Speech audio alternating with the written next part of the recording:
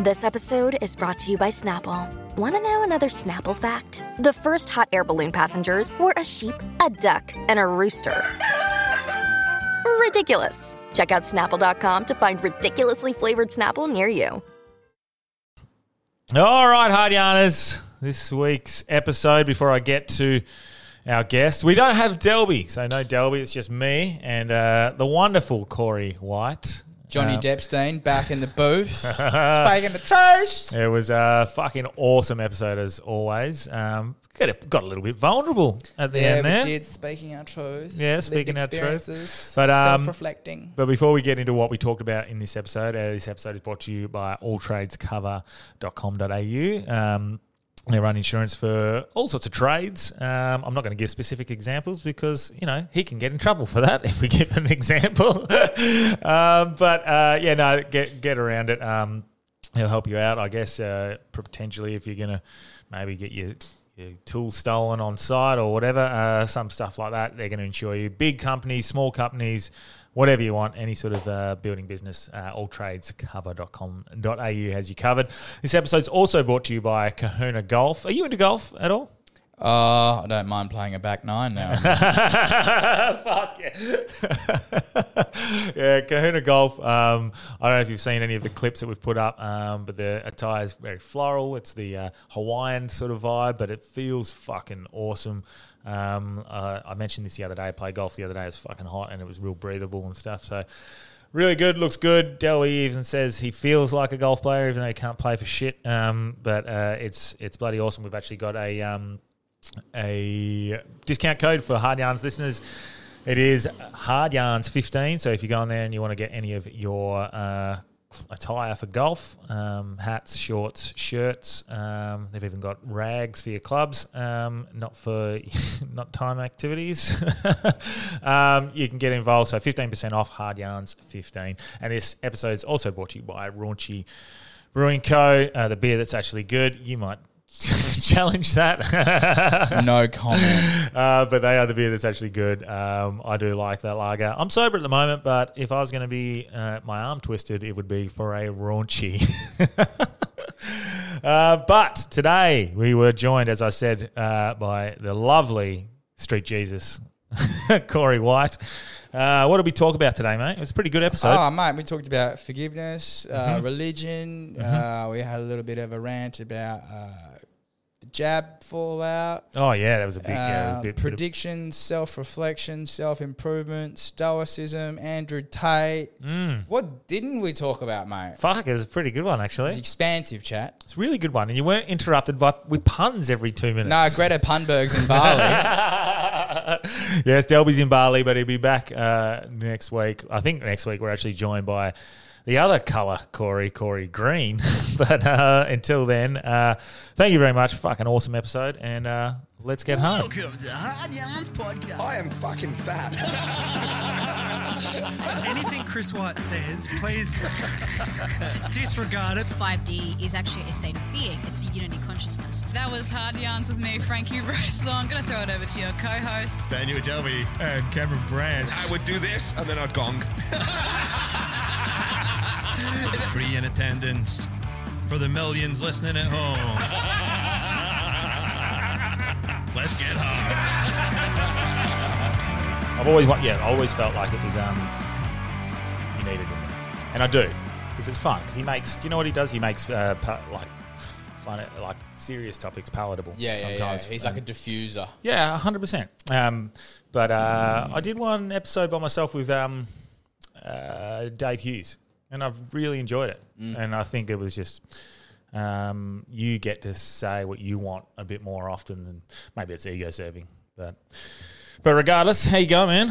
Good to have you on. Happy New Year. Happy New Year. Yeah, where has the last 12 months gone? Mate, it's I remember leading into December and just going, what the fuck? Like, it's nearly Christmas. Yeah. That was hectic, but it was such a big year, and I think, election year, I dare say there's going to be a bit more going on. Well, we're in for a big one, 2024. There's all sorts of things going on. There is a bit going on. But most importantly, before we get into what's going on around the world, the Fringe is coming up. You've got some shows Yeah. going, and it's you've been chucking a bit up about Fringe, actually. I noticed. Yeah, well, they took issue with my content. They accused me of Yeah, I mentioned racism. I mentioned it on the pod. I went through some of the things that you sent me, and I was like, "Fuck, man, it's pretty hectic." It was so funny because they sent me this email saying you have to remove this, this, and this, because what do they say? We support free speech, but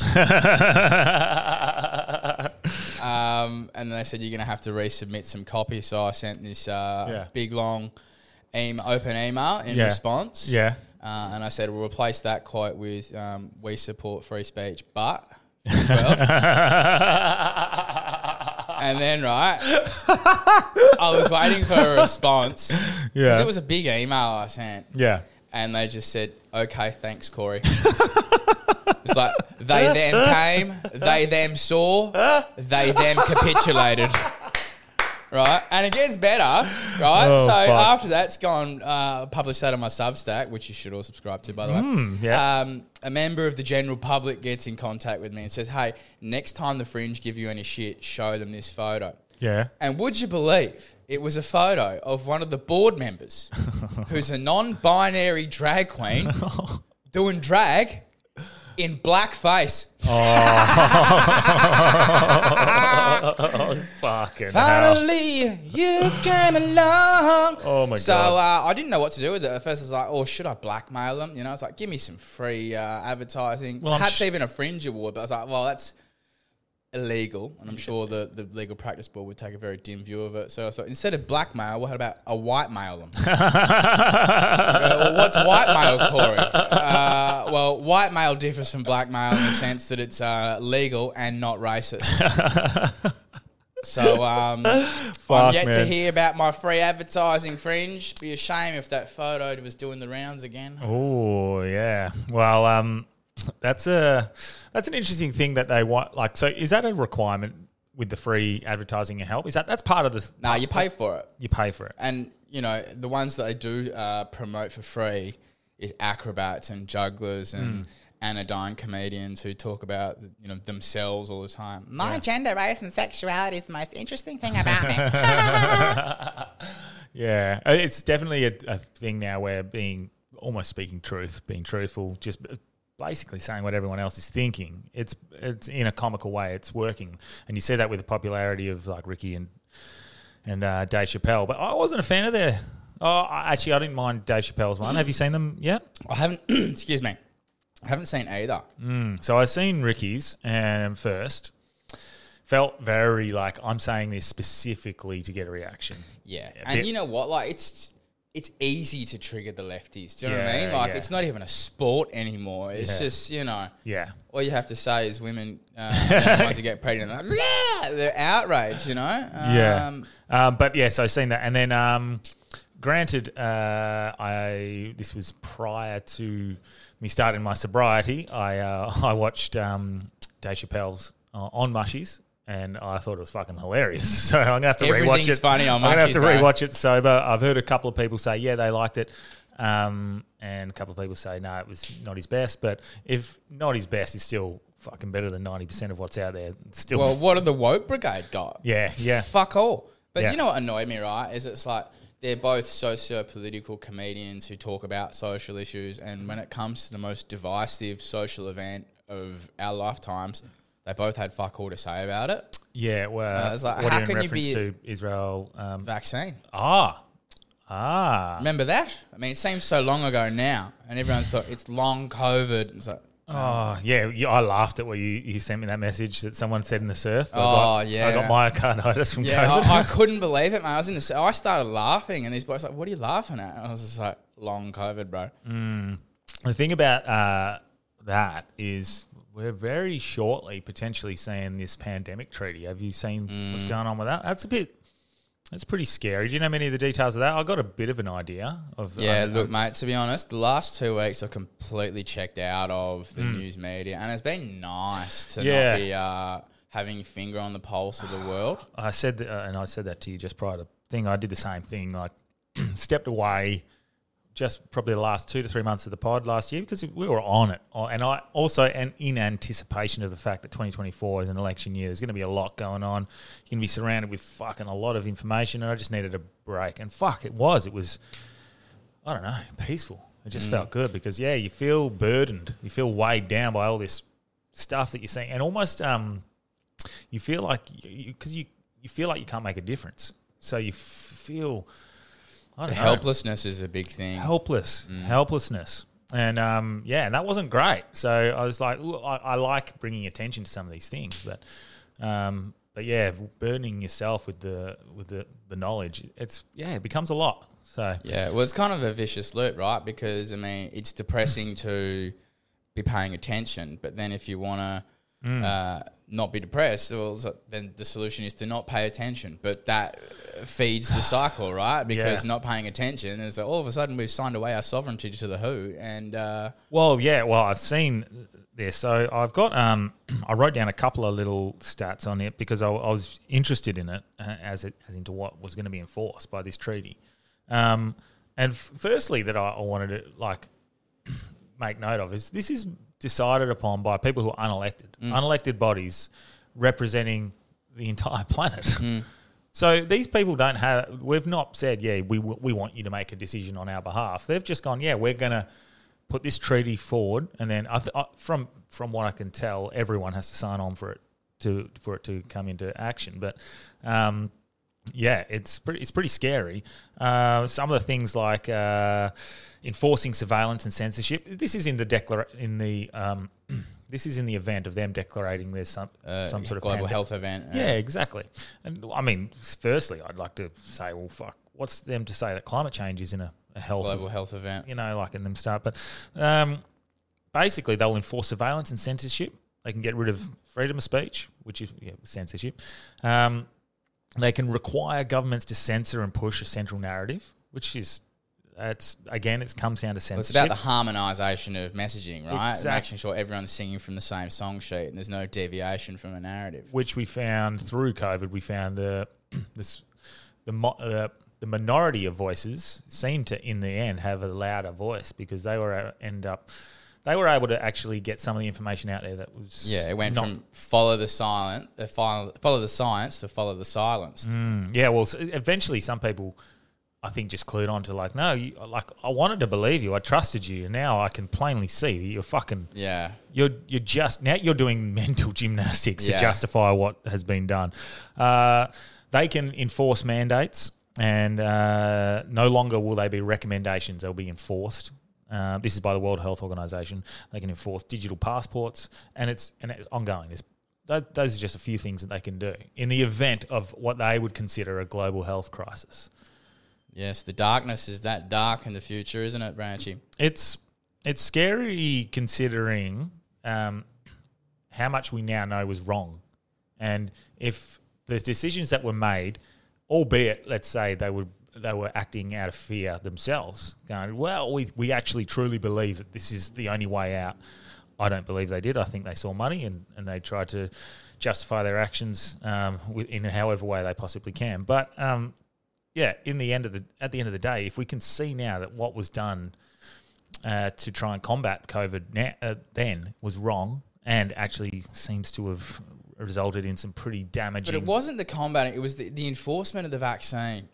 And you know what's pisses me off is all these people going, I was like, well, nobody forced you to take it. But it's like, if I had a girl around, it's like, well, look, you can't leave, you can't work until I've given you a couple of shots. Nobody forced you. Nah. You know, it's bullshit. Yeah. And it's... coercion is not consent. And people keep saying, just move on. And I, to a point, want to move on. But it's like, my mum nearly died because of this. If she had died, and there's people who have had family members died, and latest data is suggesting potentially up to 17 million people worldwide have died because of... That's maybe not World a direct War I numbers. Yeah, you know? And this isn't this. This was these aren't as I think it was Brett Weinstein. Brett Weinstein said on the good Weinstein. Said on Tucker. He said, those numbers aren't hard to imagine when this is on a scale of billions of people getting this very unknown and dangerous, potentially dangerous drug. So to suggest that potentially 17 million people could have died, not maybe as a direct result, but that's the same as with COVID. They're like, well, that's not a direct result, but they may not have died had they not got it. Same with the jab. So I had a judge say to me at an event, he came to my show, he's like, look, you got so much great material, but it's time to leave the vaccine and COVID stuff behind. But the way I feel about it, it's like, when you've known someone for years and then they get on the piss and they show you a side of themselves and they behave really poorly and then they wake up the next day and, oh, geez, what happened? It's like, we need to talk about the way you behaved, because I don't want you in my house again unless we have a reckoning about how you behaved and what was said and what was done.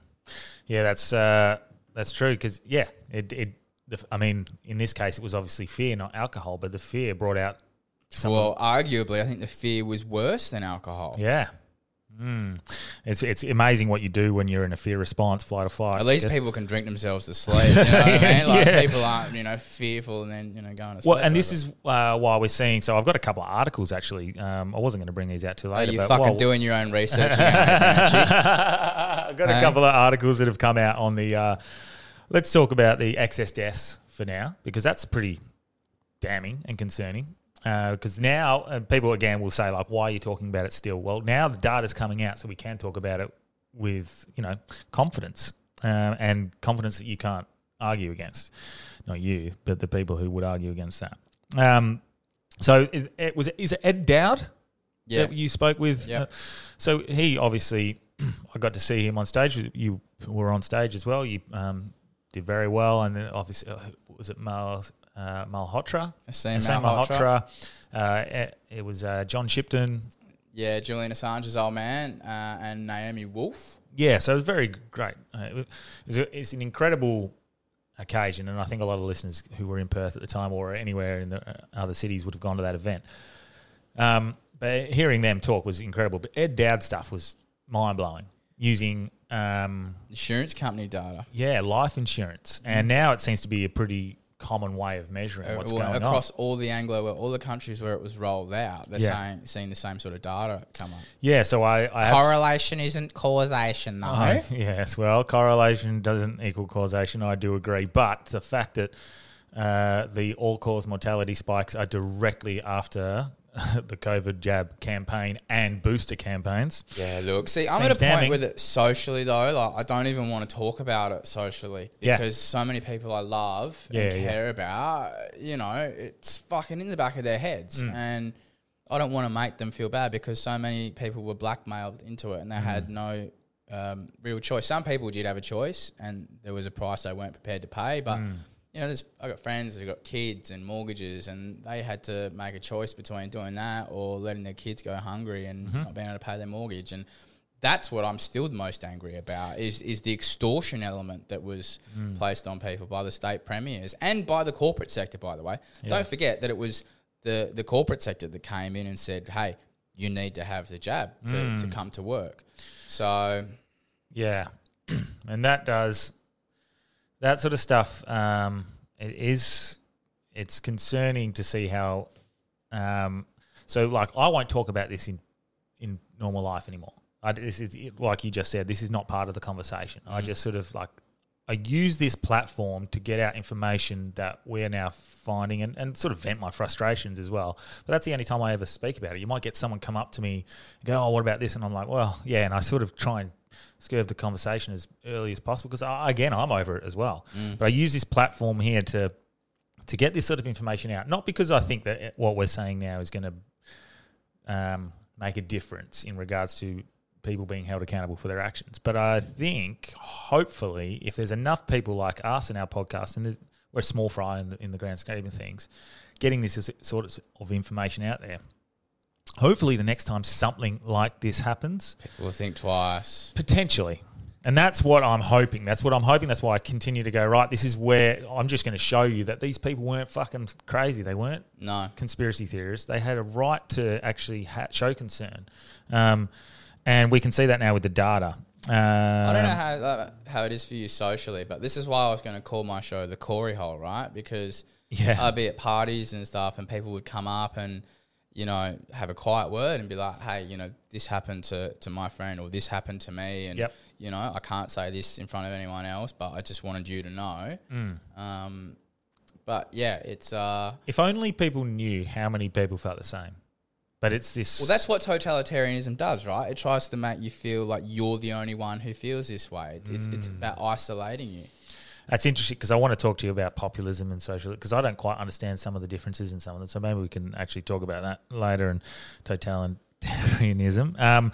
But I'll quickly read some of this article that I found quite interesting. Life insurance actuaries.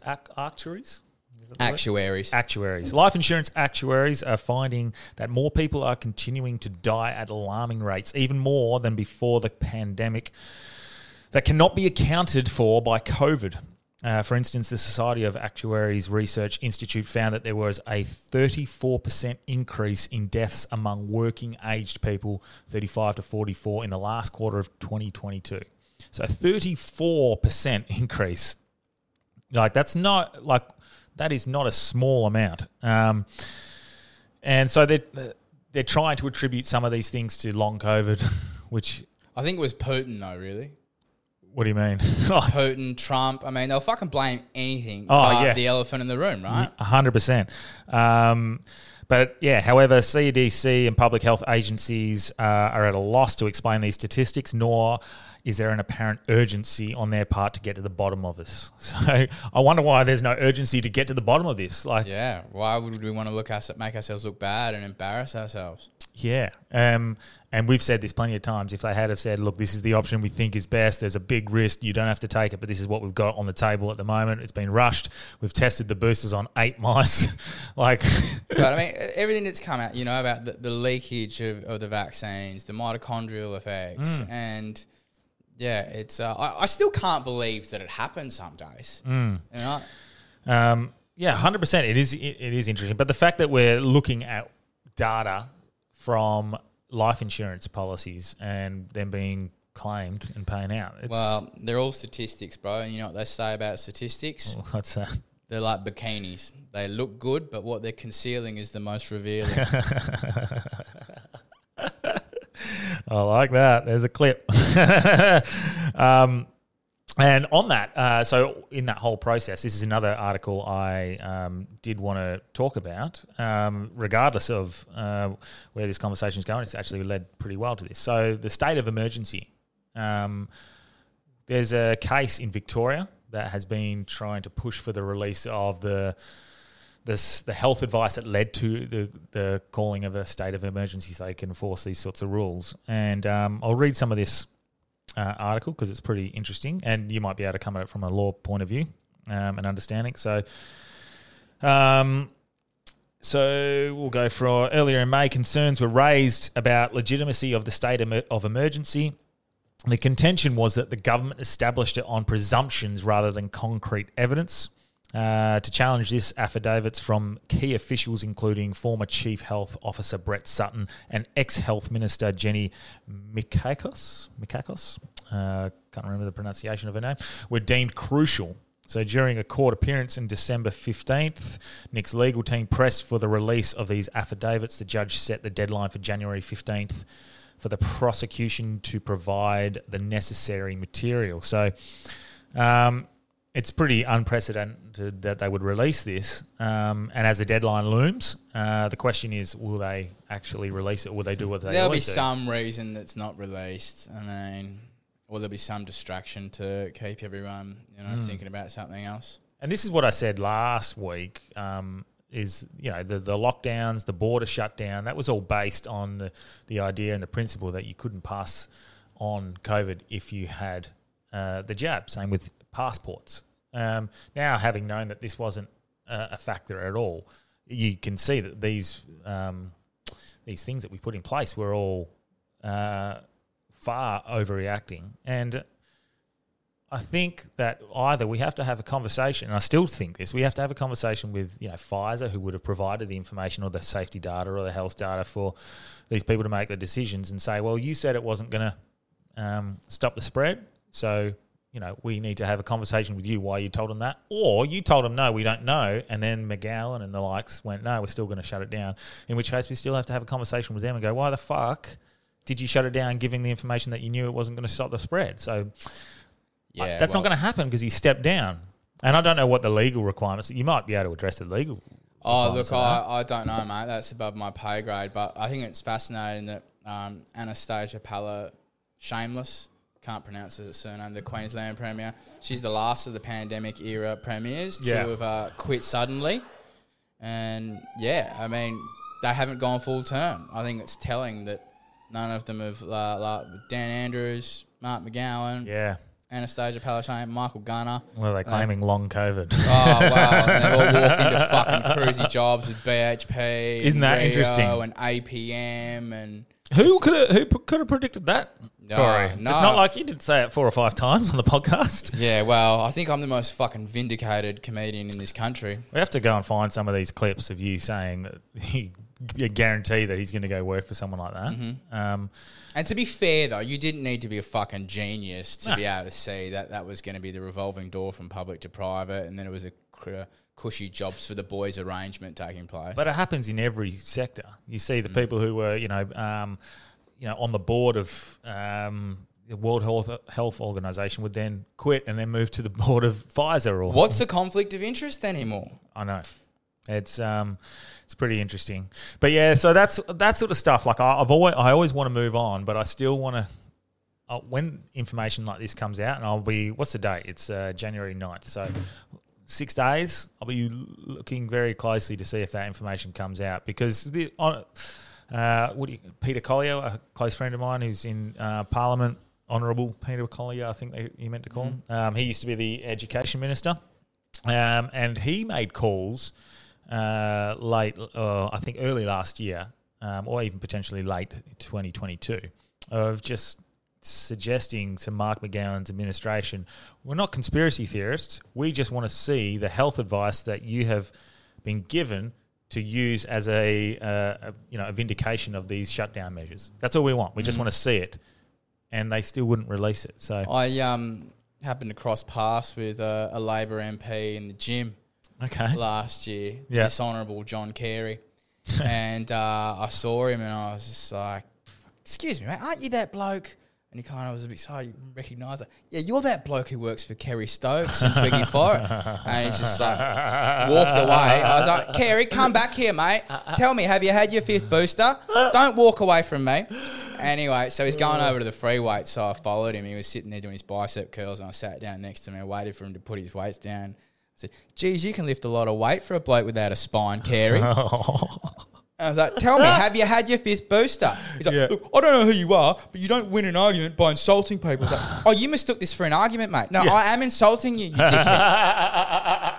And he ran off, right? And then I saw him in the gym the next day. Yeah. And I was just like, hey, Kerry. I was like, mate, who needs cash for access with a Labor MP when I can come and chirp you in the gym for free, you pissant? Fuck, man. It's pretty crazy to see how that, like, the nation has reacted, because now it's a 5% uptake of boosters, which is, does that make 95% of Australia are anti-vaxxers? Welcome to the club, bitches. Like, what are their excuses for not having it now? It looks like we don't need it. Yeah, probably never did. Well, fucking yeah. That's how about an apology? And this is my view, right? Unless you're willing to acknowledge that you were conned and that you fell for the propaganda, you don't get to have an opinion about anything on politics, a credible opinion, right? Like, no. Until you own up and admit, like, shut the fuck up. And people say, oh, Corey, it was a long time ago, all right? Let it go. I was like, well, shut the fuck up about Australia Day. Yeah. It was a long time ago. Yeah. Forget about it. Yeah, exactly. And this is one of those things where I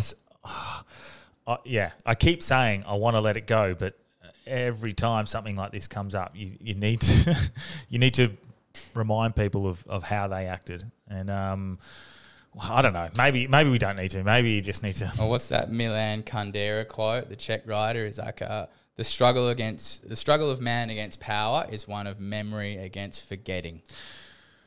That's nice. Our quotes have been going well. I might clip that up for you and put that on, mate. You're welcome. The people I feel sorry for the most, especially considering their lack of risk in this at all, is the kids who didn't have a say in whether they'd have the vaccine. We can see very concerning data already within 2 to 3 years of this. Who knows what's going to happen long term? These kids who were going to benefit nothing from having the jab, and still there's no data suggesting that they needed it. Still there's no data suggesting it was safe for them. I had a mate call me up and break down in tears over that, and he said, I feel like a failure as a father because I let my kids have that fucking vaccine. I'm very glad we stood strong, and for all of mine and my ex-wife's differences, we were both very staunch on the fact that Scotty was not getting the fucking the COVID vaccination. She did not need it. It was not required. I did not need it. It was not required. Anyone who needed it, maybe go get it. Like if that's what you needed to do, if that's what you want to do, but take it at the risk of the fact that you might have some issues. And it looks like, as I said, if this data ends up being, look, mate, taken further, I got more confidence buying drugs off a bloke I don't know than a vaccine from Pfizer. Not that I buy drugs. That's what one of my mates said. He was at a barbecue and he was the only one of his family members who was unvaccinated, and they're like, "Why don't you just get it? Just fucking get it." And he had this staunch principle of like, I don't trust what's in it. And I wasn't one of those people because I don't know what the fuck's in anything. Like I know what's in my fruit, but I don't know what's in anything I have. And then they were like, "Oh, you were on the coke last week. You don't know what's in that." And he's like, "Yeah, but I trust the bikies more than I do the fucking government." Right. So it's just... but at least they're responsive to shit product, yeah. right? Yeah, because they want to keep selling it to you. They've got a vested interest in making sure they've got a good product. Whereas Pfizer, it was just like, well, fucking the taxpayers guaranteed the bill. Who cares about them? We'll swindle them once and fucking... Yeah. But have you seen the Pfizer share price? No. Oh, it's plummeted. It's gone. Plummeted. And they just acquired another pharmaceutical company that specialises in cancer treatments. Yeah, well... Fuck. Seagen Pharmaceuticals, I believe, a $43 billion acquisition. Did I see... Yeah, so fuck, that's... So did I see that they were not only invested, obviously, in the jab, but they were also... They bought... heart medicines, things that... they've really cornered the market. For myocarditis and pericarditis. So they were supplying something that caused it and fixed. Look, credit where credit's due, right? I mean, it's a solid business plan. I mean, Fuck, if you're going to have a... Yeah. The darkness is that dark. But anyway, that stuff, I don't think we've seen the end of that because we've got the Texas lawsuit against Pfizer. Have you seen that's going on? Yeah, the Attorney General over there. Which I think their main argument is the description of it being 95% effective and using that. Safe. Yeah. So that's they're pretty... I think that if they win this, that sets a pretty interesting precedent and what will happen going forward for that. But I tell you what, though, it's been nice. Like doing stand-up, I haven't done much vaccine content at all. I think the last 3 gigs I didn't even tell one of those jokes. It's nice to move away from it. And again, like I said, I've not spoken about it. I don't reckon for like really out of the podcast. I don't think I've spoken about it for the last year or so. I don't see a need to. I look at some of the things and go, yeah, I can see what's happening there. But I'm just using this platform to potentially educate people who maybe fell for it.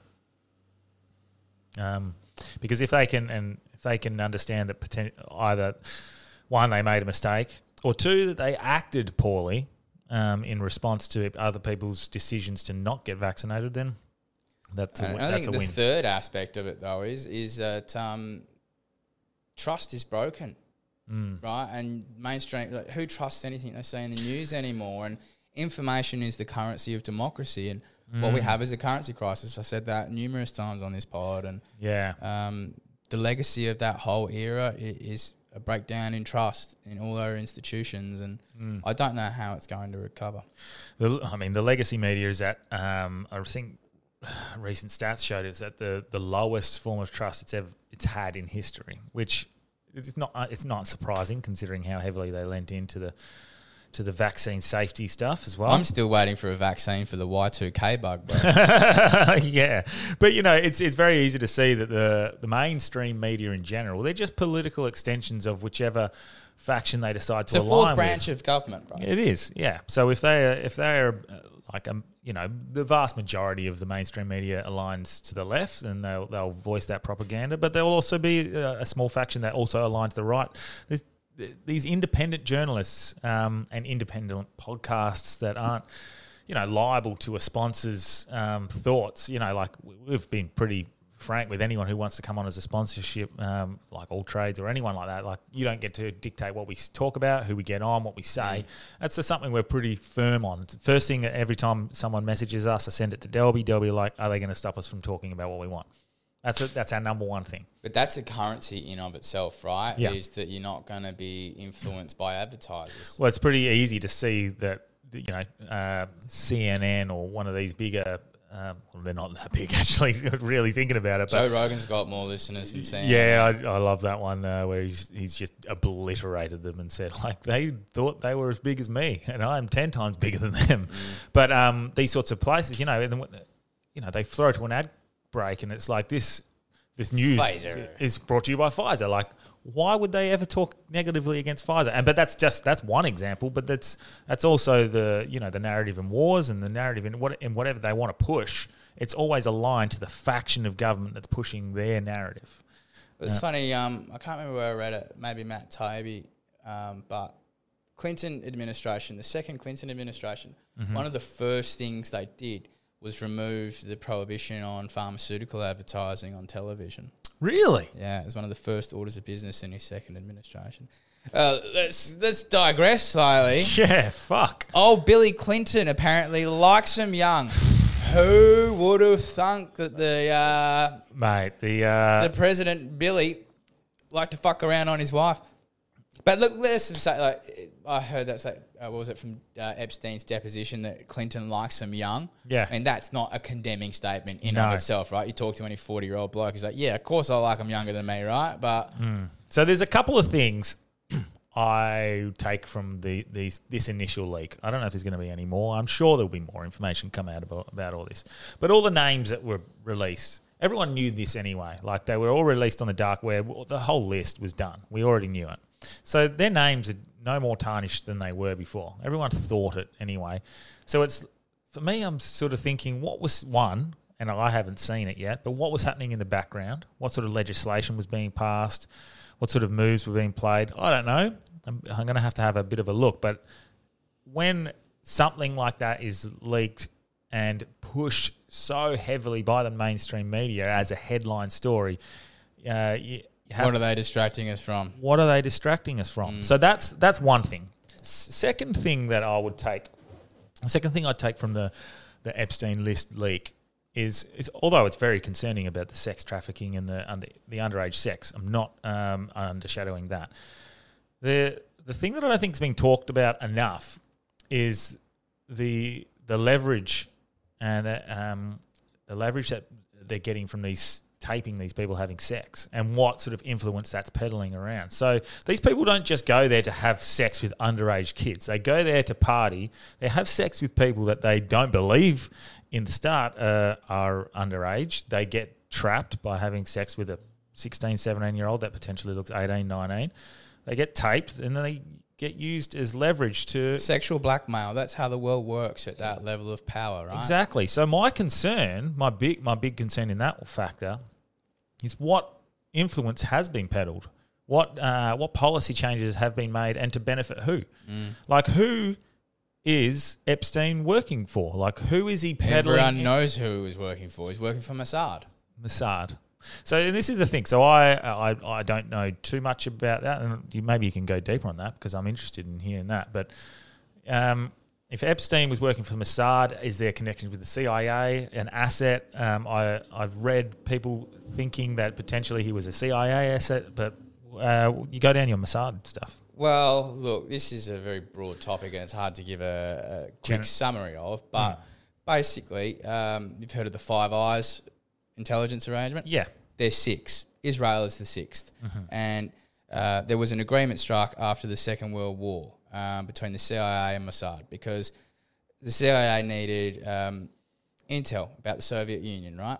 And the Israelis were the kings of international espionage, because espionage required thinking and speaking and sounding like people of a certain country to go behind enemy lines and gather information. The Americans couldn't do that. By virtue of the demographics of Israel, because a lot of them were refugees from Eastern Europe, they had that ability. And then there was an agreement. There's a great book about this called The Ghost by Jefferson Morley. And James Angleton, who was the chief of counterintelligence at the CIA, there was a deal done whereby the Israelis gave the Americans human intelligence in exchange for signals intelligence. So your satellite gathering and you know, information tapping, all that sort of stuff. So there's been an arrangement at that level for almost 70 years between those two agencies. And, you know, people go, well, that's anti-Semitic and conspiratorial. It's not. It's fact. Yeah. Right? And, you know, you can call it anti-Semitic if you like. It doesn't change the fact that it's true. Yeah. Yeah. That's interesting. Ghislaine Maxwell's father was involved in all that sort of stuff too. Yeah. And he suspiciously fell off a boat and drowned. I won't comment on it too much because I don't know overly a lot about it, but it does seem that there has to have been some sort of agenda and some sort of governing body that Epstein was working for. And he wasn't supplying intel for his own personal gain. He was already rich enough. He didn't need that. Whose power and influence peddling was he trying to benefit? I'm very interested to see where that leads, because I don't think that's been asked enough. This underage sex trafficking stuff is disgusting. And obviously, I think it leads to other even worse scenarios that potentially maybe it's that sort of rabbit hole. You start looking into that, and what I want to know is though, like, what utility was there in having sexual blackmail on Stephen Hawking? I said he participated in an orgy. Well, what's he going to do? It is interesting because Naomi Campbell was on there, Charlize Theron, John Cusack. I mean, yeah, but like, what are they? Like, if you went down the tinfoil hat, like a couple of people you've just mentioned, very influential, like Charlize Theron, she's raising a non-binary child, you know.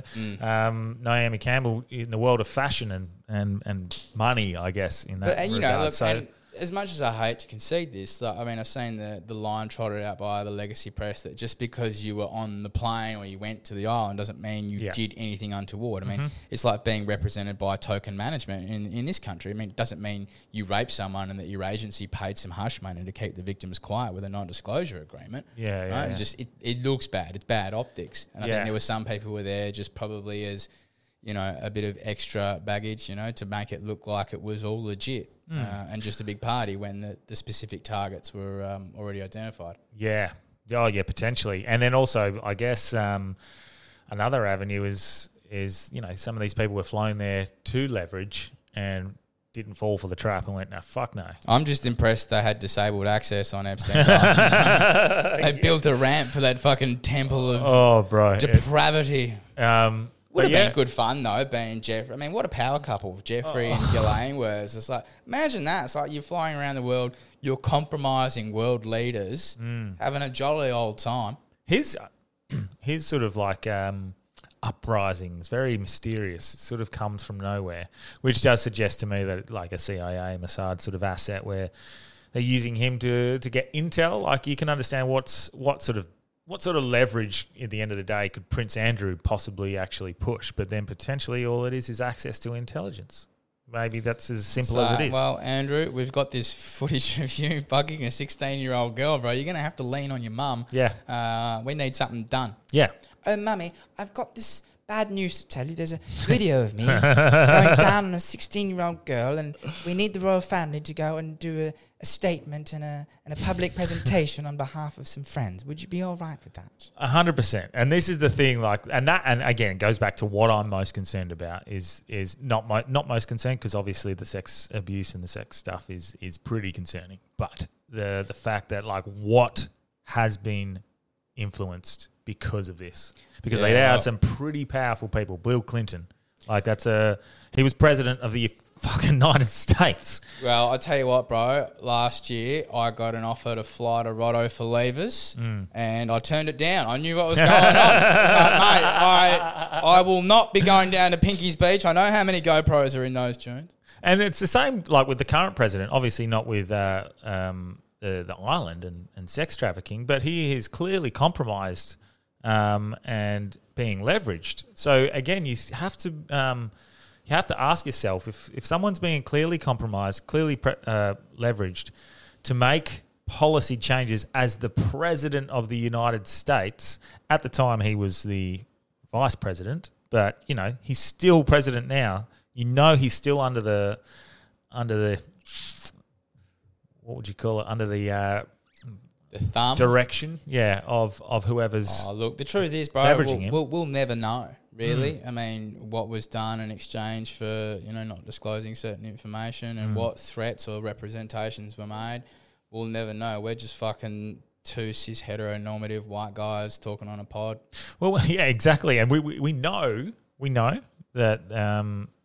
And I think we can say clearly that he was leveraged to get the prosecutor fired in the Ukraine, who was looking into the energy company that his son was working for, and doing some pretty shady shit. And What was the name of that company? Started with B or something, did it? Burisma. Burisma. Burisma. So Burisma and rhymes with charisma. And those sorts of things, and then installing their own sort of prosecutor. Ukraine in itself is a fucking interesting topic, and I don't know where it's at the moment. I've not really kept abreast of it. I don't know if you have what's going on with that. But prior to this war, it was just very openly understood that it's the most corrupt country on the planet. Well, the International Consortium of Journalists did a story, I think it was 2014, about the number of politicians with the most offshore holdings in the Cayman Islands. Ukraine was the top of the list. Yeah. Had double the amount of Russia. I mean, it's, been a money pit and, giant money laundering exercise and a feeding frenzy for defence contractors who've poured untold billions of dollars into Ukraine with weapons and for what? I mean, they can't win. Yeah, it's for democracy. For democracy, for a fucking country that was basically run under dictatorship and still is. Well, and he cancelled the elections, didn't he? Yeah, and I had a big number of neo-Nazis. There's been a whole Azov battalion. And you see the federal government this week's just passed legislation to make it illegal to do the Nazi salute. Really? Mm-hmm. What, in public? Like for example, in Australia? I mean, you can be there, but don't be at 11 o'clock, bro. Well, Squirrely's fucked then. Because have you ever watched him perform? No. He's constantly like, oh, fuck it. That's how he does that. Yeah, well, he gets his hand like that. I'm a fucking... He does it constantly. I've got a new bit for my show that does it at the end, and it's just a bit. It's just a joke. Yeah. But I don't even think there's an exemption for creative purposes in that legislation, because the Book of Mormon, has a part where Hitler comes to the stage and there's a number of salutes that take place. Are we going to charge the actors in the Book of Mormon with breaching the federal legislation for doing the salute? Wow. I mean, The fucking Book of Moron, the federal government should be called, but... Yeah. No, it's bizarre times, bro. And I don't think you can outlaw people doing things like that, because it just encourages miscreants and reprobates like me who are just like, fuck, this would be fun. Yeah. Yeah. Yeah. It's, I think when you see this sort of...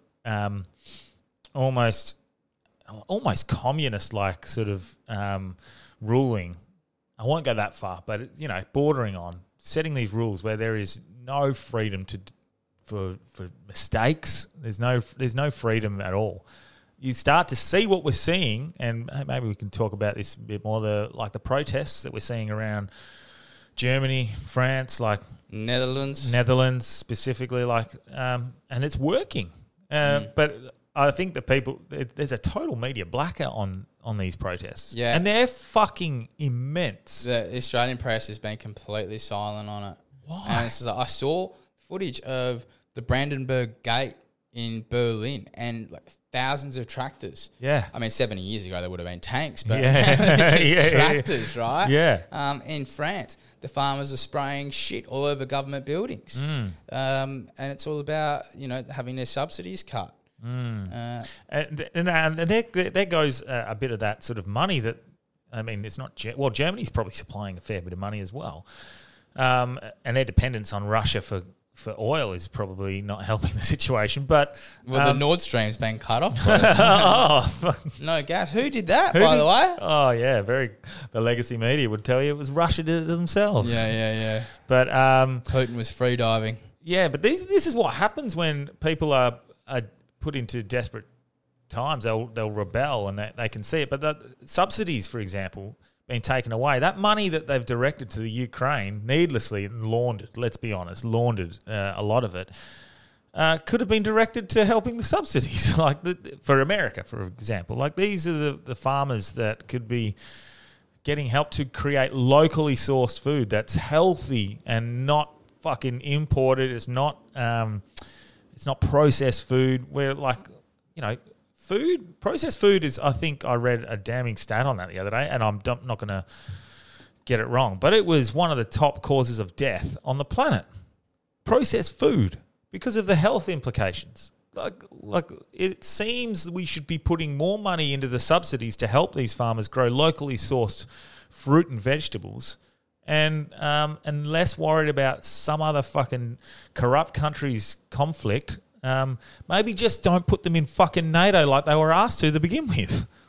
Yeah. Oh, well, look, I mean, historians go and exhume that whole sordid story. I think they'll be scathing on not just the Americans, but the American satellite states of Germany, Australia. I mean, how much money did we pour in? Western Australia poured money in as a state economy, not as a federal economy, as a state economy. What businesses does Western Australia have donating to the foreign aid of Ukraine? But you know what? No one was happier about the Ukraine war than Australian farmers. Yeah. All that wheat that got taken off the market in Ukraine, and Australian farmers had bumper seasons, good grain prices, and good on them. Hard work being a farmer. Yeah, a couple of... I tell you what, you wouldn't know there's a fucking cost of living crisis on down south though, mate. Yeah. As you go down to there's brand new 200 series Land Cruisers, the wineries and the breweries are filled to the fucking brim. Yeah, actually, a couple of my mates are farmers, and they've had pretty good couple of years, actually. Good crops as well. Yeah. But yeah, honestly, I think there's an attack on our food, and that has been for the last 20 or 30 years. You see the likes of Bill Gates, who wants to just buy up all the land, and then, I don't understand when you look at someone like him, and I'm going to body shame him, someone like him lecturing us on health. Doesn't look healthy, does he? He looks very sickly. Have you seen the pictures of him with, like he's fat? He looks pregnant. He's got a big fucking gut. And how is someone like that, how dare someone like that lecture someone, I'm not saying I'm an epitome of health, but You're in pretty good I'm nick, in pretty though, good nick. Ramsey. How dare someone like that lecture me on my health? And this is the thing, the irony that I seen the other day in wanting us to have a freedom of autonomy to choose what we do with our body in regards to, the trans movement and that sort of stuff, but not have a freedom of autonomy to choose what we eat and what sort of vaccinations and medications we put in our body. That's the biggest, that's the funniest, that's probably the most comical part of the last 2 to 3 years, to see both of those narratives play out at the exact same time. We live in the era of peak irony, don't we? And it's one of the hallmarks of good minds is an appreciation for irony. I think, I think it was Weinstein yesterday or a couple of days ago on Tucker, when he just said we are living in a world that does not make sense and nothing is being done about it. No. And we're seeing it play out in front of us. On a macro level and a micro level too. I mean, on a micro level, I think I did this joke at... I didn't do it at that Hard Yarns gig, but there's a comedian I don't like. Oh, yeah? Who's a bulimic and got a TV show on a network called Binge. Oh, fuck. Just look at a book. Just get vaccinated. Okay, it's the most interesting thing about me. Oh, Fuck, that's funny. Thanks again, actually, for coming on the Hard Yarns Christmas special. It was good fun, man. Mate, fucking, have I got a story about that night? Yeah. So afterwards, you know, had a few beers. I ran into a few of the boys I used to play footy with down at Bassendean and had a skinful. And I was like, all right, We all did. time to go, Corey. And walking down the street, couldn't get an Uber. Sat down, exasperated. And this woman winds down her window in the car. She said, "Excuse me, are you a Christian?" Like, yeah, I guess. You look like She said, Jesus. Because you look like Jesus. And I think the Lord is telling me to give you a lift home. Do you need a ride? I was Fuck like, off. yeah, I do. She's like, jump in. Oh, I was just like, fucking A. And then I got in the car. I was like, fuck, this could be like a Christian Catherine Burney or something. Oh you know, my look in God. the back seat. There's Yeah, no one yeah. there with a fucking sword. I was like, sweet. She was so lovely. And she drove me home. And now she's messaging me, trying to recruit me to come down to her church. Of course. But I had a look at it. And I got a friend on the far right who's religious. And I ran it by him. He's like, they look a little bit Hillsongy, mate. Stay away from anything that looks like Hillsong. Yeah. This is the thing. So recently, obviously, we've been diving into a bit more esoteric and spiritual, and the universe has come up a lot in our podcasts, and for lack of a better word, God. And as soon as you delve into that area at all, especially in the comment section, you'll get all these people really preaching God. And for me, God is, we call it, like me and Delby, we call it the universe. Like that's our thoughts. That's our own personal thoughts. I honestly, personally believe the word God has been hijacked by dogmatic religion to serve men's egos and greed.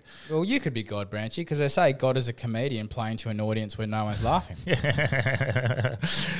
Classic. People laugh when they watch me. Actually, not on New Year's Eve. I bombed. Did I ya? bombed hard.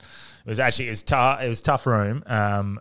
Very tough room. The boys eventually wrestled it round, and then the break came in. Delby played a couple of games before they brought me up, and it wasn't a very great setup. And So blame the MC. That's what I hear. yeah, Right? He didn't preheat the oven. no, he did. He did pretty well. He got it okay. I just potentially too many dick jokes for the night, and it just wore thin. I haven't bombed for a while, so it was a good level up. It's good to have a bomb now and then. It Yeah. fucking keeps you humble. But going back to what you were saying about God and spirituality, I mean, you see it on the dating apps, people say, you know, spiritual but not religious, and, you know, people not conforming to institutional religion. And, you know, I was talking to a friend of mine who's a comedian in the States the other day, and, you know, we both sort of started our careers as, I guess, left-wing atheists. Yeah. And now, 10 years down the track more, we're probably closer to right-wing Catholics than anything. And it's like, when you realise the scale of what you're up against, it's like you need something to believe in, a higher power. It's just like, you know, that St. Peter's going to grant me entrance and go, you know, mate, you know, you did some shit, but by and large, you're a pretty good bloke. Yeah. You know, and yeah, I mean, I had an experience with some psychedelics that, you know, made me 100% confident in a higher power. 100%. It's 100%. incredible how that does that, doesn't it? It just changes shit. It's not a trip. You're like, oh no, I can see there's something more. I don't know what. I'm not going to pretend to understand what it is, but there's something. It's And it defies articulation, some of those experiences, you know. It's a deeply mystical and profound experience, and it's not for everyone. No. But yeah, but some people find religion without it. But I don't think I would have considered myself spiritual had I not had that experience and some of the subsequent experiences I've had without psychedelics thereafter. Yeah, exact same. That's I would have started out as this sort of coming into early adult life as a lefty. Like a couple of mates who were in politics at footy clubs would call me a lefty, which is interesting because those roles have swapped. I guess in that the left regard. is now what the old right used to be, Yeah. and vice versa. But they'd call me a lefty fucking hippie, always like a social justice warrior sort of self. But they'd call me a lefty, and I was very clearly an atheist. Did not believe in religion, in God. I thought it was laughable. Now I'm the other way, not necessarily in a dogmatic religion like a Christianity or a certain specific faith. I think they all have their benefits and their the good lessons and teachings. But I think those dogmatic religions have been hijacked by, like I said, Because man's I grew ego. up going to, religious schools and it's kind of forced down your throat there. But I mean, the teachings of Jesus, I've got all the time in the world for, mate. Incredible, aren't they? Yeah. Be good to your neighbours. It's just basic common decency. Yeah. I think in finding that sort of stuff, I've started to stumble across things that at a time I thought they were very woo-woo-y, spiritual fucking mumbo-jumbo things to do. For example, journaling. And I don't do journaling for magic or fucking manifestation. It's I for do posterity to look back on and see it change in a trajectory and a development. That's exactly what it's for, and I found it's been incredibly beneficial for the last month or so that I've been doing it. Regarding, just the production of my day, learning from potential mistakes I made the day prior. How can I better myself in the next couple of days? Where am I going? And of all the people that got me into something like that, and this is going to ruffle some feathers, this was listening to Andrew Tate talk about it and stoicism and being stoic. And I was interested in stoicism already prior to that.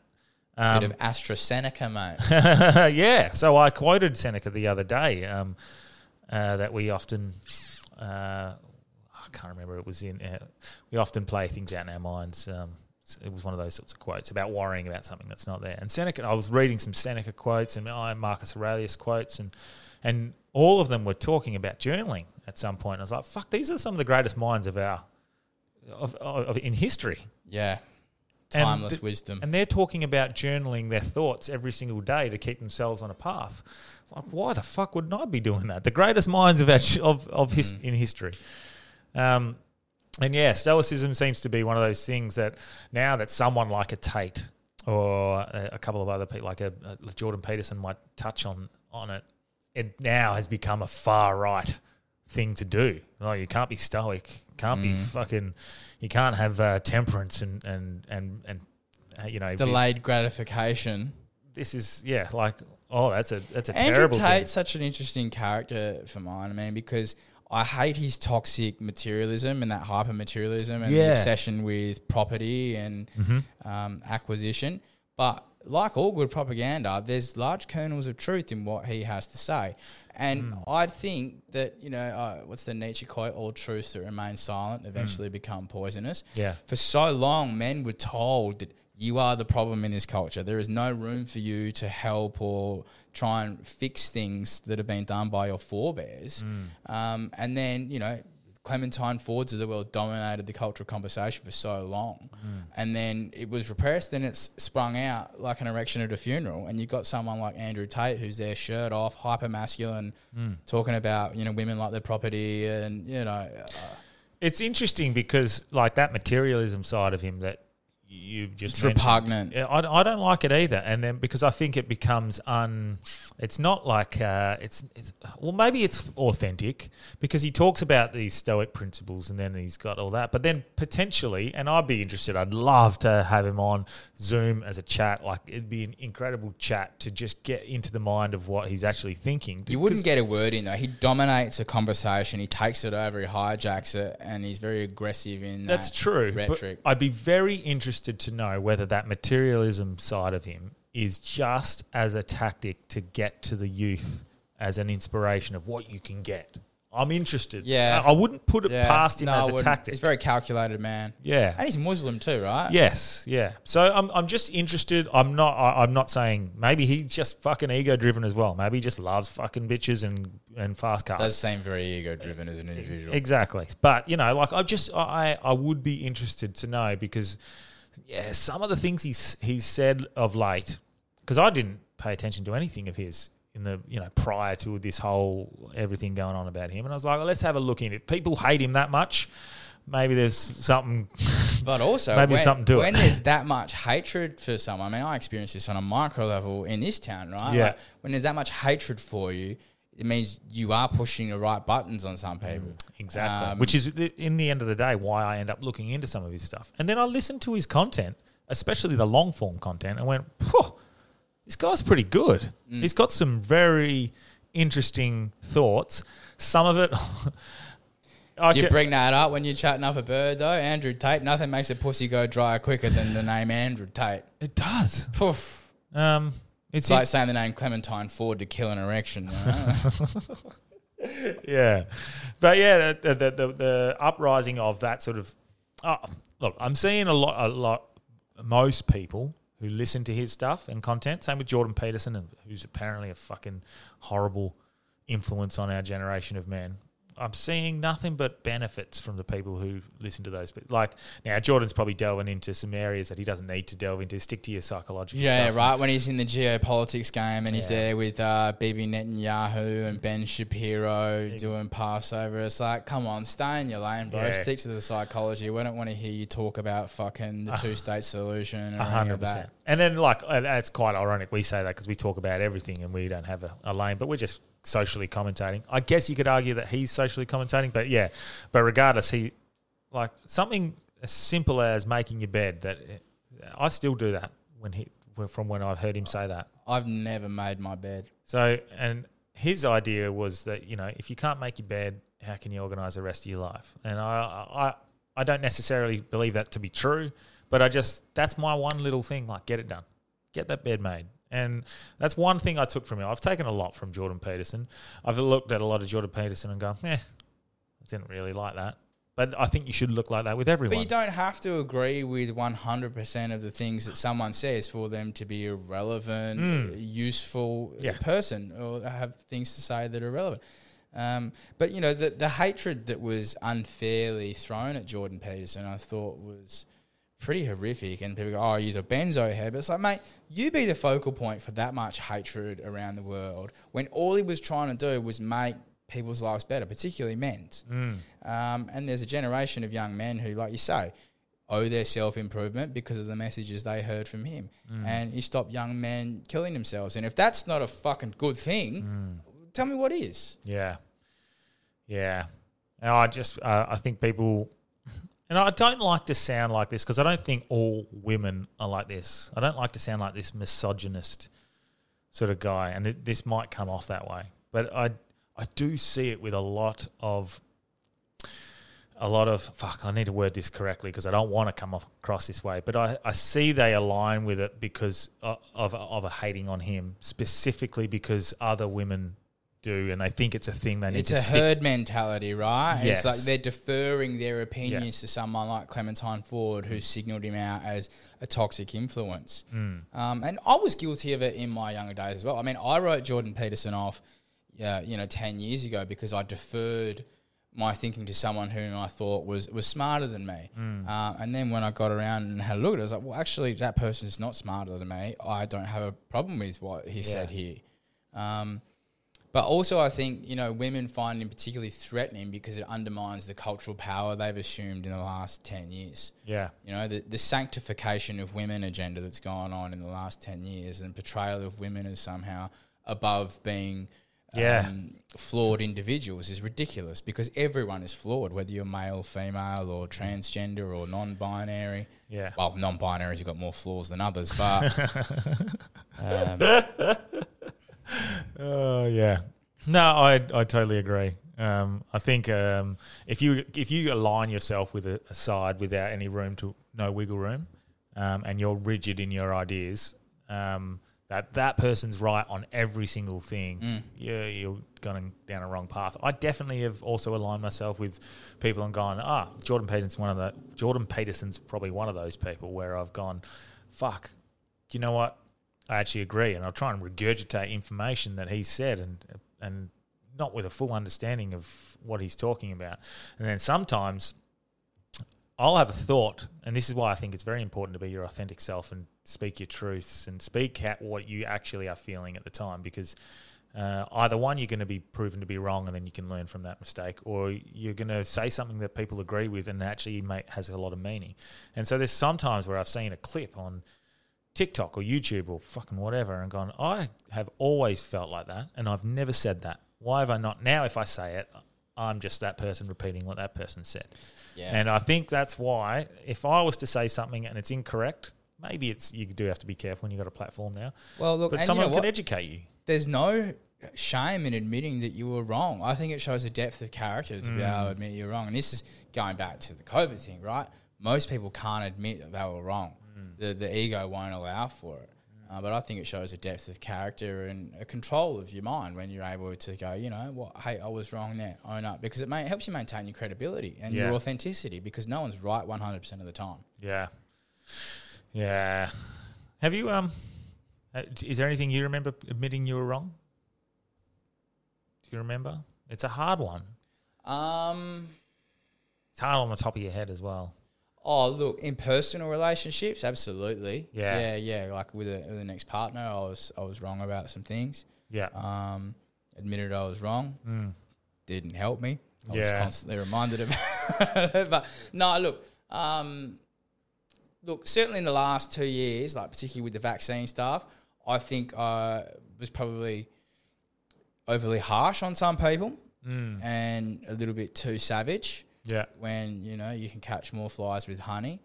But also that was a pretty insane time, and, you know, people were saying you should be excluded from society forever, indefinitely. And I guess it was hard to be conciliatory when you were being met with such hostility.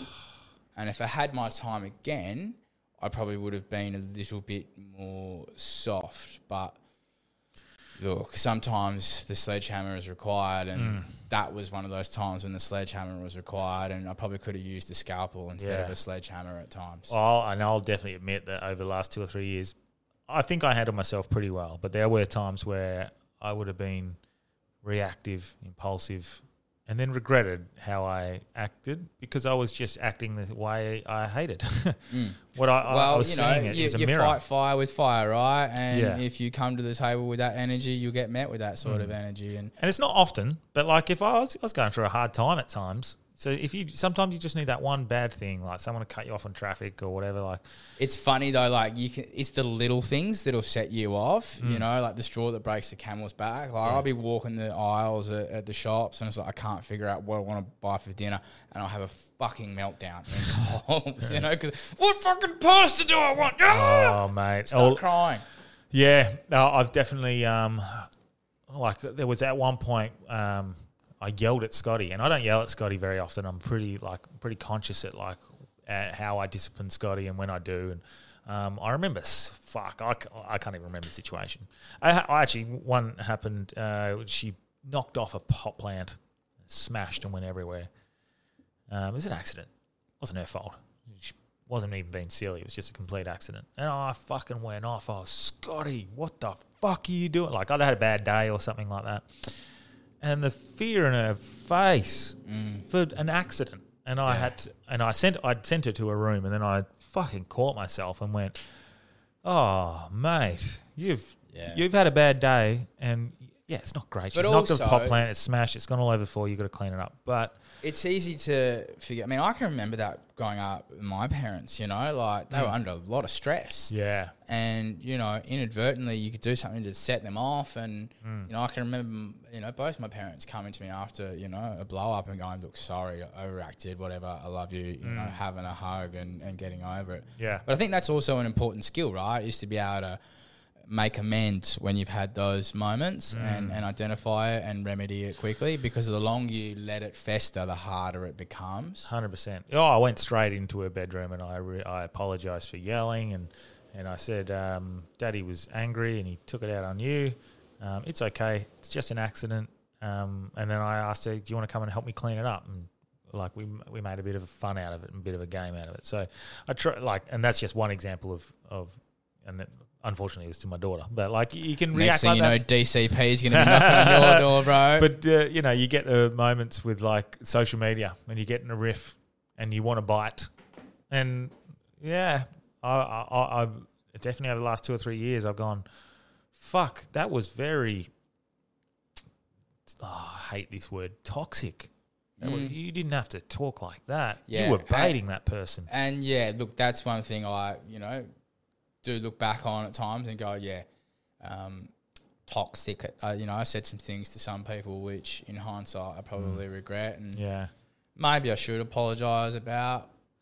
It always helps. And of all things, psychedelics took me to that place where I had to forgive and apologise. And for I think my it's own roles. a really important thing, right? Is forgiveness. You know, because I talked about that in my show last year. You know, where do we go from here? And rack my brain thinking about this, and it's forgiveness. Yeah. It doesn't mean forgetting, No. but it's a very powerful thing. And in my own life, I've learned that the hardest person to forgive is not others, but yourself. To forgive yourself is the hardest thing. Oh, yes. Well, Corey, I forgive you.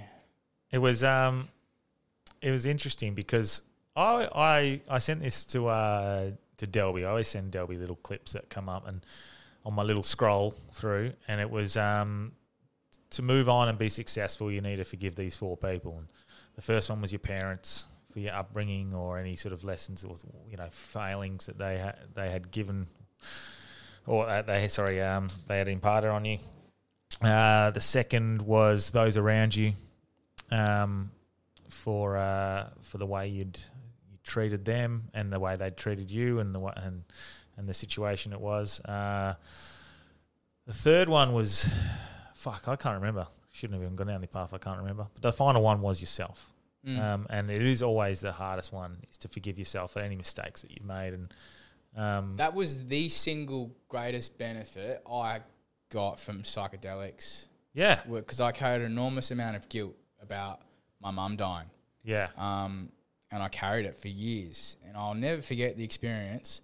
Was on the back lawn and I had this convulsion type thing. Yeah, It just ripped through the center of my body, and this giant blue cloud came out of my chest. Yeah. And just dissipated into the ether. Yeah. And I just remember feeling like the universe had forgiven me. Yeah. It was like this enormous weight had been taken off my shoulders. And it is incredible, that moment of forgiveness for yourself, for those around you, giving them compassion and understanding for potentially why they acted the way they did, and giving yourself compassion for understanding, why you acted the way you did. And that's why I got time for the Christians, right? Is because they believe in that concept of forgiveness.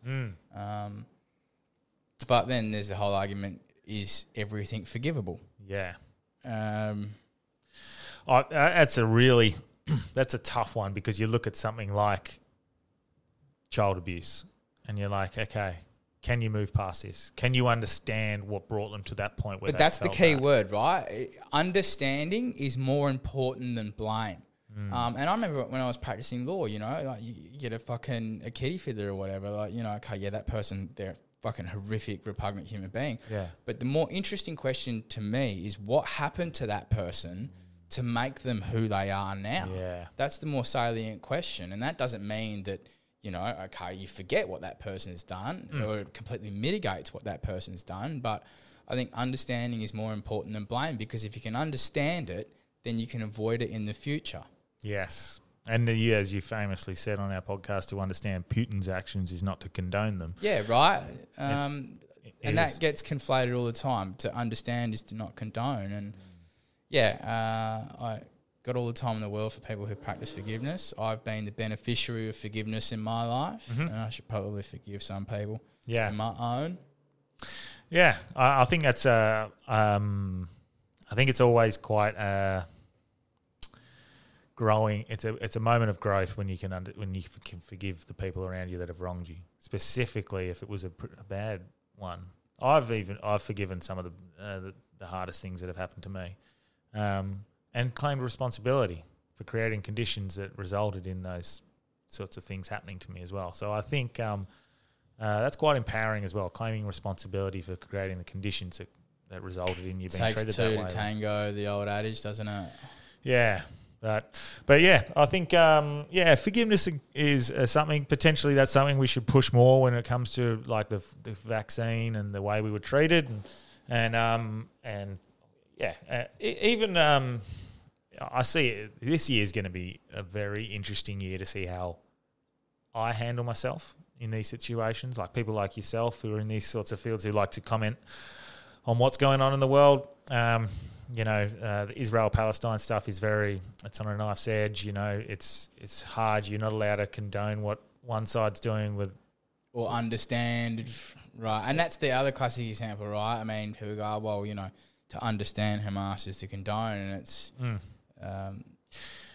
it's a very messy thing, and I don't like this idea that Israel can do no wrong and everything, their reaction is justified because of what's being done to them. And I don't like the reaction that Hamas has had, but like for me to have this nuanced discussion and say like, yeah, there's a bit more to it.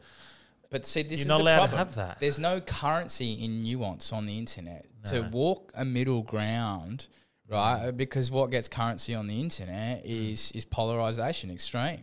So, and this is where I want to take the podcast this year, is I want to go the middle ground and have nuanced discussion. I want to be, even if that means going backwards with our popularity, because, you know, you'll get right-leaning sort of people. You'll get that style of, that genre of person leaning towards listening to us. I get it all the time. It's like people, oh no, Corey's too left wing for me, or Corey's too right wing for me. Yes. It's like, well, I'm not either of those things, right? I'm politically homeless, and like I said, to walk the middle ground of nuance is much more difficult. It's easy to pick a team. So that's why I think that's where we take the pod this year. It's going to be all about that middle ground, understanding viewpoints from both sides. We've been pretty good in that respect, but we definitely leaned in a certain way. But I'm far more open to having some conversations with people who I heavily disagree with and being turned around. But see, this is the thing I learned when I went through the Fringe debacle in 2021 being cancelled, is that the people who are afraid to sit down and have a discussion are worried that they are wrong. And the problem is that you can't negotiate in good faith with a bad religion. And so many of these people have a bad religion in effect. And, you want to be able to sit down at the table and have a discussion. And I don't think anything's that bad where you can't sit down and have a chat about it. The fear that I've got on a broader scale is if you're ever to apologise for something, and I've done that before where I've apologised for certain things, and then it's been thrown in my face instead of like, thank you for your apology. In relationships, it's the worst. Well, this wasn't a relationship. This was a friendship. But it was, this was a while ago, but it was like I apologise for something that you really, in the grand scheme of things, I probably wasn't to blame, but I took responsibility and accountability because it was going to affect some other stuff long term. For everyone else around. So I took accountability, and instead of like, I acted a certain way as well, I shouldn't have done this, I got to, if it was up to me, this would be, I don't want to say too much about it because it would give away what the situation was, but if it was up to me, it wouldn't be blah, blah, blah. And I was like, fucking hell, okay, cool. I thought I was admirable. I thought I was being gracious and kind, and you've just thrown it in my face. And I had to show face for the next couple of months as well and just be kind swallow to these pride. people and swallow their pride for the greater good of a few For people. peace. I don't have to see that person anymore, thankfully. But it was pretty tough. One thing I encountered with being forgiven in my life was, having it constantly thrown back in your face whenever an argument would start up, and that's not forgiveness. That's fake forgiveness. And potentially maybe that's all it was. Maybe I was inauthentic. Maybe Maybe I was just saying it for the sake of saying it. So look at us self-reflecting. I know. Like toxic life, but it's been a good little chat, mate. Actually, let's finish on a few little predictions for this year. I don't know if you've got any. It's going to be a very interesting year with an election year. I always think the election seems to be a good. It's not good, but what did I say at the beginning of 2022? I think it was a cycle of inflation and war. Yes, you got it pretty right. I heard some scuttlebutt at dinner over the weekend that we can expect blackouts. Power shortages in the grids, problems with that nature here. But on a bigger level, history makes an asshole out of people who make predictions. Yeah. Except me in the last 12 months. I want to... I haven't watched the movie Leave the World Behind, but I've heard some interesting... Because I do like the whole...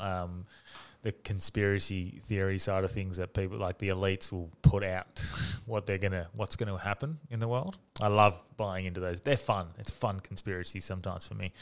But there's been a lot pointing towards cyber attacks and internet power outages. I've been hearing a lot on the winds. Well, look, it's happened in Lebanon, right? The power, and you know who's been fucking killing it on the black market is people selling electricity. If you've got generators, and if I had the money, I would go out and buy a shitload of generators and be sitting on them for a rainy day. Yeah. So, any predictions? The election. Do you know much about that? Who you thinking? Well, I mean, I think Colorado and Maine have taken Trump off the ballots. I think Colorado he got reinstated. I think it got thrown out. Maine's joined in. If Sportsbet were offering me odds, I would have $50 on some form of civil war in the United States after the election in November. I don't think either side will accept the legitimacy of whoever wins. I just find it interesting that the last two elections have been both the legitimacy has been publicly and very vocally challenged by both sides. But only one side has been indicted for it. Yeah, well, the fact that the law has been a political weapon in the Western world now has been out in the open for some time. Digressing slightly, John Pilger died on the 29th of December. Okay. One of the greatest of Australian journalists, great friend of Julian Assange and enemy of American imperial interests and absolute weapon of a man. And if you've got time to go and watch his body of work, made a number of great documentaries over the years. Wow. Very sad to lose John Pilger at 84, but 84 for an investigative journalist is a very good innings. Is there much on the horizon for Julian? For Julian, that you know of? Yeah, well, look, I mean, Anthony Albanese said that he was going to get him home, but I think the Americans reminded Anthony Albanese that, hey, boy, this is just a colony. We make the fucking rules here, not you. It's interesting. I seen Robert Kennedy said the first thing he'd do, the first day he would make an executive order. Yep, with Assange and Edward Snowden, which is an interesting thing. That's a statement, you know. That's a statement. That's not a political. That's not a policy change. That's nothing. That is, I'm showing that there is room for truth. It's an interesting play that's the first thing he would do. And you know, I think that would be an incredible thing. It would be a Mandela type moment if Julian Assange was free. I mean, I think Mandela spent 26 years in prison. I don't think Julian's quite there, but no. It's the greatest injustice of our lifetime, what's happened to Julian Assange, and the fact that the Australian government has abandoned him. The Australian media establishment has abandoned him, and all those media outlets that profited so much and used all that information to sell their own newspapers, and the fact that they're not in the cells with him is a travesty. And if Anthony Albanese had any balls, he would stand up to the Americans and say, no, there'll be no more submarine deals. There'll be no fuck all until Julian Assange comes home. But who knows? Maybe Anthony Albanese's been to Epstein's Island as well, and he's compromised. And there's a sex tape of him shagging a young Rabbitohs fan. Okay. And here's my other prediction: Jerry Seinfeld's on the Epstein list. That's your prediction? That's my prediction. Jerry Seinfeld. Any reason behind that? You're just chucking it out there? Just chucking it out there. Okay. Well, I'll predict that that's a very specific one. What's the deal with airplane food, Jeffrey? I'll predict Trump wins, and it will be big protests, and it will be a big civil right. Or actually, Trump will win, but he won't win. Or America just takes off her clothes and launches into a full-blown military dictatorship. So I see that, the last two elections just prior, there's been race has become a big race protests. I'd be interested to see if race protests happen again this coming summer for them. It's both like clockwork. About 2, 3, 4 months before the election, the last 2 ones. So the other prediction that I've got is I'm running 2 of the hottest fringe shows in Perth and Adelaide. So check out All Stars Comedy for some comedy that's not safe for the Karens and Darrens. Yes. Darrens.